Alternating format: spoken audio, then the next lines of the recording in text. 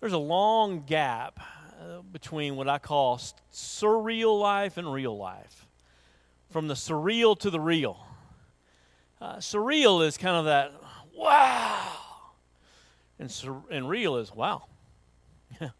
Surreal is, I was 17 years old in Dresden, Tennessee, doing pretty much the only thing we were allowed to do legally for fun, which was drive around country roads. Had a 1975 Caprice Classic, 2 bench seats, 7 riders and myself, having a big old time, going down Chicken Road, see a coon hunter kind of walking out toward the street with a shotgun in his hand. That's not surprising. That's the kind of thing you see in Dresden, Tennessee at 10 o'clock at night. All of a sudden he pulls up the gun. He starts firing. Whoa! He's shooting behind our car. How funny. Everybody's freaking out, yelling, ah! Greatest time ever. Get to town. Pull over. Tell everybody the story. Go walk outside the car. Find 5 bullet holes in my trunk. Whoa. He was shooting at my car. It went from being surreal to real. It went from being cool and got like this weird, wild thing to being this terrifying, mind-altering, life-changing. I fell down onto the sidewalk just like, what is going on? From surreal to real. It's a weird trip, right? You've done it. Some of you have done it. Some of you have done it in great ways, right? You've gone from this news, wow, I'm going to be a parent. And then you come home one day and there's this baby and it's so much worse than you thought it was going to be. And messier and more beautiful and more real and more concrete and more life-changing, and you love her so much you just can't believe how much it hurts to love something this much. And you've gone from surreal to real.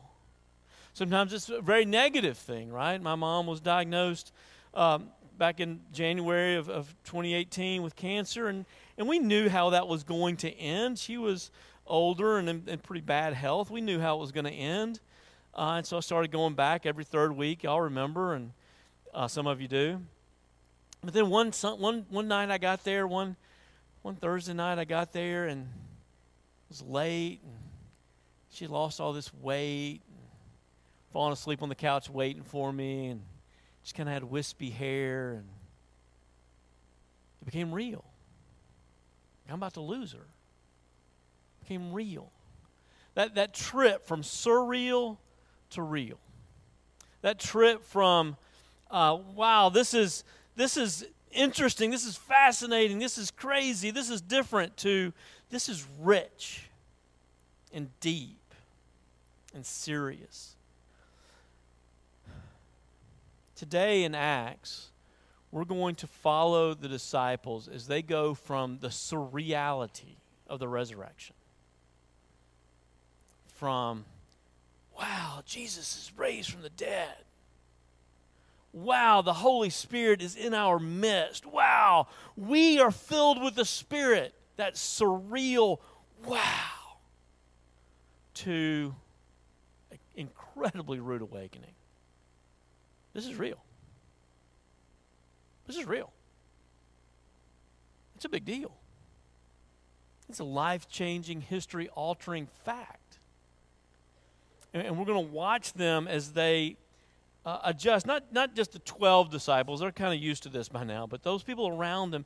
And the way they respond is very interesting, and I think it calls for a response from us. And the question we have to ask as we go to this text is, does the living reality, does the weight of life and death, does the undeniable, inescapable truth of the resurrected Christ, has that truth made its way from surreal,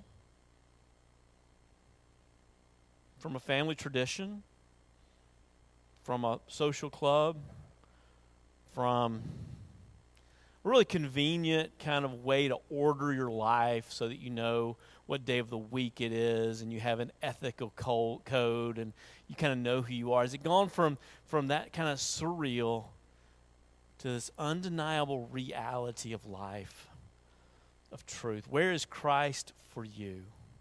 Is he real? Please stand as we read from Acts chapter 5. We're going to start with verse 27, but I need to reset it for you once we get started. But let's start with verse 27. The apostles have been arrested and brought before the council of the temple, and we're told this. When they had brought them, they set them before the council, and the high priest questioned them, saying, "Now we strictly charged you not to teach in his name, and yet here you have filled Jerusalem with your teaching, and you intend to bring this man's blood upon us." But Peter and the apostles answered, "We must obey God rather than men. The God of our fathers raised Jesus, whom you killed by hanging him on a tree.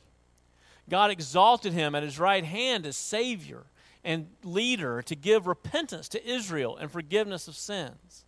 And we are witnesses to these things, and so is the Holy Spirit, whom God has given to those who obey him."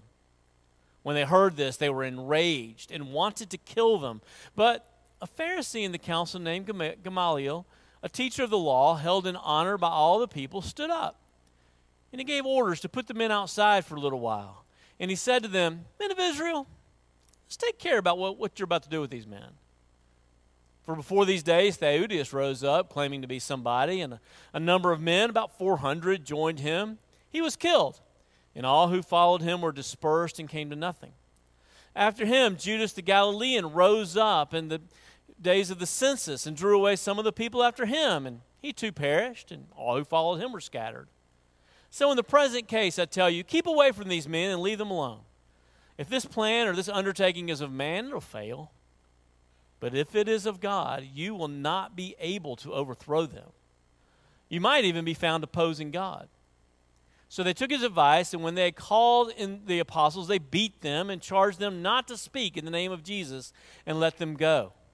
And then they left the presence of the council, rejoicing that they were counted worthy to suffer dishonor for the name. And every day in the temple and from house to house, they did not cease teaching and preaching that Christ is Jesus. Thus far, the reading of God's word. All men are like grass, and all of our glories like the flowers of the field. And the grass withers and the flowers fall, but not God's word. God's word stands forever. You may be seated. My question for us this morning is real simple. Is it real? Is it real? Is the resurrected Jesus real? Or is it just, a tradition? Is it just another part of our life growing up an American? Is it real? The story before, earlier in chapter 5, is this real rude awakening for the disciples. They start gathering together and worshiping, and one of the first things they realize is they need to take care of each other. They need to take care of the poor in their midst. And so those who have wealth, those who have money, begin to sell things and bring it in and put it into a common pot. So if anyone has need, they can take care of it. And there was one of them who was soon to become a leader and then eventually a missionary named Barnabas, real dear man who was known as an encourager. And he went out and sold a piece of land, which it's hard to imagine like the size of that kind of sacrifice. But in those days, land was it. You were either landed or you weren't. You either had land or you were poor. Those were the only two kind of options. Land meant you security for your family. And so he went and sold land and brought it in and put it in the community pot. And people were amazed and they were thankful that Barnabas would do this. And this other couple named Ananias and Sapphira were like, hey, it'd be neat if people thought we were cool. Let's do that. We don't have to give the whole thing. Who's going to know? And they didn't have to give the whole thing. They didn't have to do anything. So they went out and they sold a piece of land, and they kept some of it back for themselves, which was theirs to do. But they came in, they said, here, the whole price for the land. And the apostles looked at him and said, really? Is that the whole price? And Ananias lied. He said, yeah, it's the whole thing. And Peter said, why would you lie to the Holy Spirit? And he fell down dead. And it took him out to bury him. And just as they had gotten back from burying him, his wife, Sapphira, walks in. And the apostles look at her and say, did you sell it for this much? Yeah, the whole price. We gave the whole money to you. Look at us. Why would you lie to the Holy Spirit? And she died. And they took her out and buried her. And there was this fear came over all of them. And it's a strange story. It's the kind of story we don't expect to see in the New Testament, right? That's Old Testament stuff.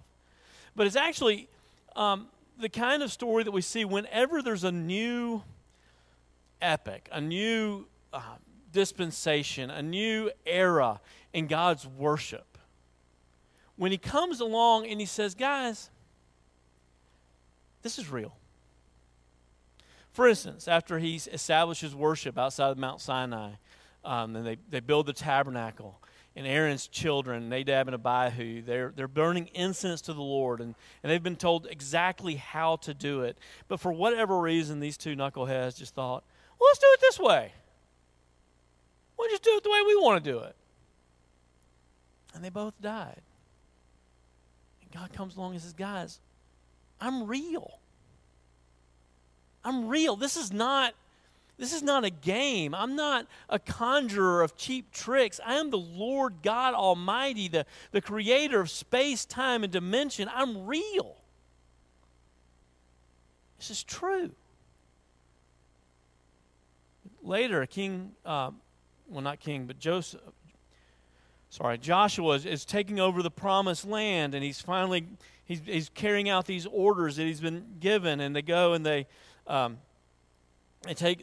destroy. They see Jericho destroyed, and they were told everything in this land, all the spoils, all the loot, all of that is for the Lord. Take none of it. Touch none of it. It is for the Lord. And this man named Achan, he sees some gold and some silver, and he's like, what good's that going to do? I mean, the Lord doesn't really need it. He's got plenty. He's got the cattle on 1,000 hills. He's not going to miss this cow. And so he hides it in his tent. And the Lord calls him out and has him stoned. We're not going to start this way. This is real. You're going to do what I told you to do. This isn't a game. It's real. Hundreds of years later, King David is taking the Ark of the Covenant, and he wants to bring it into Jerusalem, and he puts it on a cart, and the oxen stumbles, and the cart hits a pothole, and a man named Uzzah, who, for all we can tell, is completely innocent, just puts his hand out to stop it from falling off. But he wasn't supposed to touch it. And Uzzah dies. And God says, guys, it's real. I'm real. I'm not your lucky charm. I'm not your mascot. Right? I'm not the cowpokes. I'm not your flag. I'm real. The Lord, God. Sometime after Ananias and Sapphira, the Apostle Paul tells us about the church in Corinth. And he says, some of you come to the Lord's Supper without repentance, and you handle it with unclean hands, and you don't have faith, and you hate people within your own congregation. There's no unity. There's no communion. And he says, and because of that, some of you have gotten sick and even gone to sleep. Because it's real. It's real. And I think the first question for us is, has that reality dawned in upon us yet? That Christianity is not primarily something that we do. It's not primarily something that we say. But there really is this creator of the universe who has come down, and he is dwelling in our own hearts, and he has come as a man and taken away our sins, and is born again from the grave. And that is real. That is true. And the interesting thing about this text, as you go home and read it this afternoon, is this. You would think that an action like this, right, a death in their midst, this overwhelming gravity of seeing someone die because they don't believe that this is real, and then and all of a sudden everybody's convinced that it's true and real, you would think that would lead to this wide-scale revival, right? Like everybody be like, yes, I believe. Nobody does. Nobody does. We're told in the text, right before the one I gave you, but in Acts 5, we're told they kept meeting in the temple, but no one else came around. What does it say? It says, many signs and wonders were regularly done among the people by the hands of the apostles. And they were all together in Solomon's portico. They were still gathering in the temple, in this porch in the temple. And we're told this, none of the rest dared to join them. Isn't that interesting? This reality, this depiction of reality, the truth of it, terrified people. We're told they held them in high esteem. But we don't want to be one of them. Can't control a God like that. We don't know what he's going to do. It's frightening. And I find that very interesting, but it's very true. You see, what separates followers of Christ from those who don't is not really so much a matter of belief. The Lord has put in us all this knowledge that he exists. And really, honestly, this longing, this desire to be made right with him, to be pardoned by him. We have that. It's just that we don't trust him. And our lack of trust keeps us from coming to him. And the more convinced we are that he's real, that might just make it more solid of how far we want to stay away from him. Because we're mad at him. Or we're scared of him. There's a great book. It came along. You know how sometimes the Lord just sends books in your life when you need them. And there's this book by Philip Jenkins. Is that who it is? No. Yeah. Philip Yancey. I always get them confused. Philip Yancey called What's So Amazing About Grace. And he has these stories of grace and how he was basically brought from a very severe legal kind of transactional relationship with God. You know, you do right and I'll bless you. You do wrong and I'll curse you. And began to see the goodness and the grace and the kindness of God. And he tells stories about people who are just not able to accept that. And one sister, she was the oldest sister of a very abusive set of parents. And her mother had died at an early age because her father just didn't take care of her and she'd worked herself to death. And her father ends up getting converted and drying out. He was an alcoholic. And all the other members of the family were able to forgive and embrace. And this one older sister who lived her whole life within 2 miles of all of her siblings, but for the last 20 years never spoke to one of them because she could not trust her father. And her basic mentality was, I don't care how much you say he's changed, I will never trust him. And I feel like that's a way a lot of people are with the Lord. They've interpreted something wrongly. They've blamed him for something that they just misunderstood, whether it be a death or a heartbreak or a divorce or a pain or something very serious. I'm not in any way trying to lighten it. But they're just mad at him. And so the more real he is, that doesn't make them want to come to him. And that's where it's so important for us to see the cross in the middle of this story, this true God, this real God. What does he do? He has come to them and he's been crucified for them. He says, the God of our fathers raised up Jesus, whom you killed by hanging him on a tree. God exalted him at his right hand as leader and Savior to give repentance to Israel and forgiveness of sins. God has exalted him at his right hand as leader and Savior, to give repentance to his people and forgiveness of sins. And that's why it's so important for us to put the cross at the middle of our relationship with him, because he is real, but his reality is not an angry reality. It is not a take me as I am in blind submission reality. It is I have given myself for you. I've given myself for you. It's complete.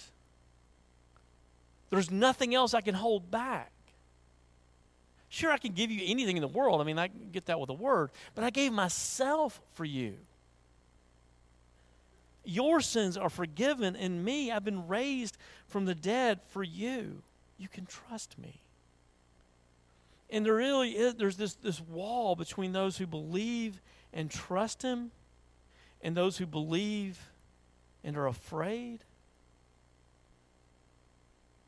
And that wall remains. And I guess that's the second question for us. And the question is, okay, well, if he's real to you, if you believe him, have you crossed that divide? Do you trust him? Have you received his death, his resurrection as your own? It's for you. Or is the gospel dangerous? It's true. It's dangerous. He can ask whatever he wants because he's given himself completely for us.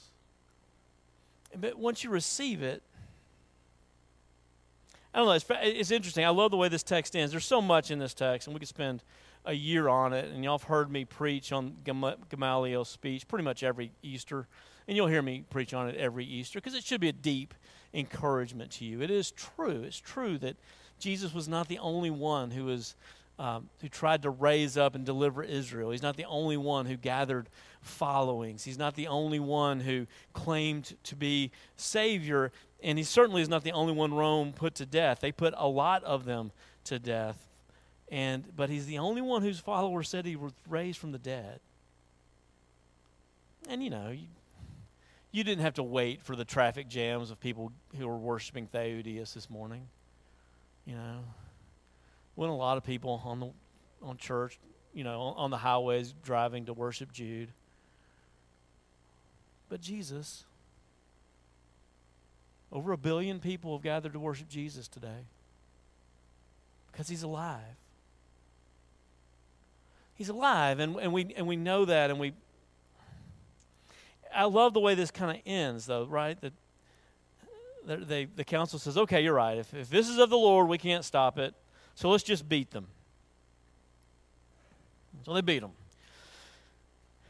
And it says, the disciples go home rejoicing that they were found worthy to suffer. And what I love about that is I think that it's just kind of this, it's just almost like a secondhand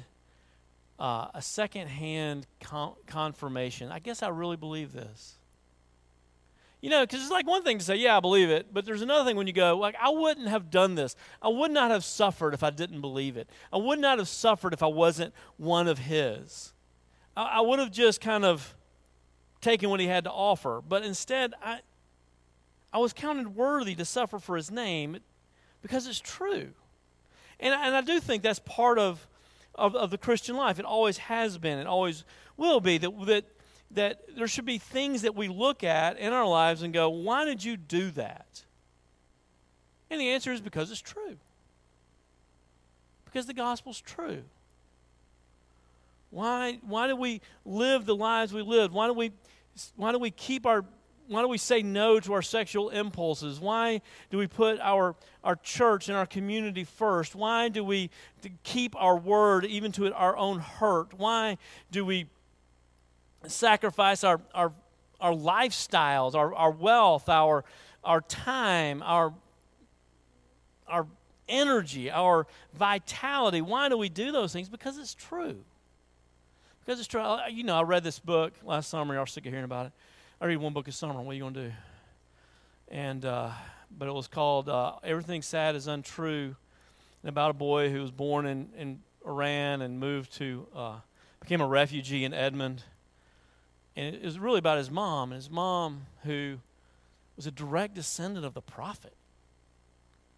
I mean, had the kind of Islamic respect of like a religious type respect, who was a doctor, had cultural respect, whose father was just right under the king, was a prince, who had inordinate wealth, who had ease, who was loved so dearly that when she was converted, she, instead of being threatened right off the bat, she received a note.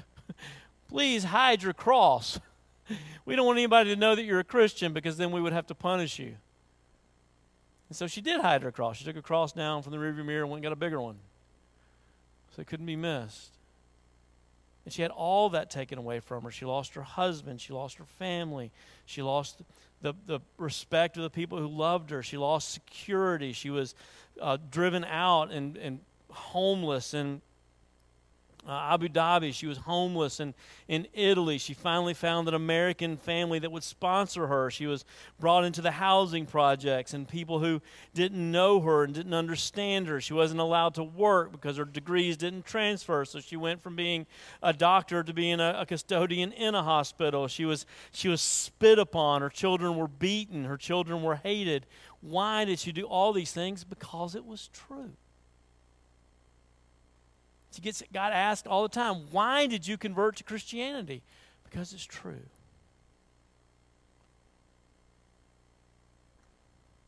That was her answer, because it's true. And I think for those of us who are older and who've been walking with the Lord for a long time, it would be encouraging for us, wouldn't it? Just to have our children, have our grandchildren, have somebody ask us one day, why did you do this? Why did you give that? Why did you live that way? Is there anything that we would point to and say, because it's true?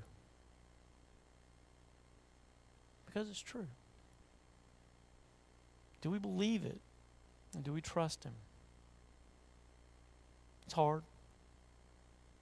Let's go to Him now and confess that it's hard, and ask for the grace to believe Him. Please pray with me.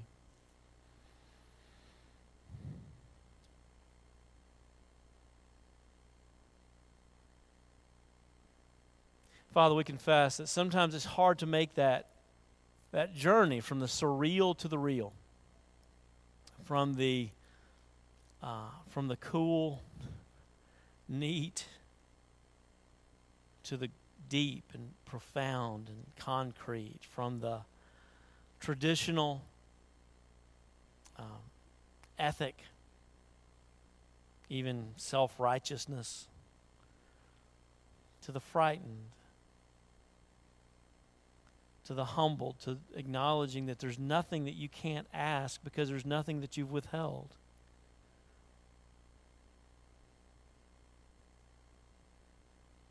Father, we want to believe this. We do. We think. We're scared. What would it look like in 2023 for us to be counted worthy to suffer for your Son's name? We don't know.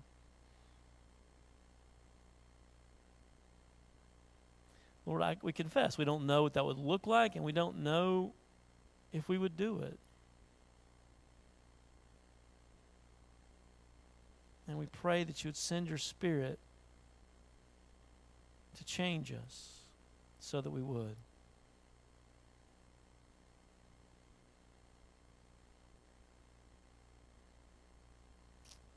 Because your Son is raised from the dead. And so it's in His perfect and precious name that we pray.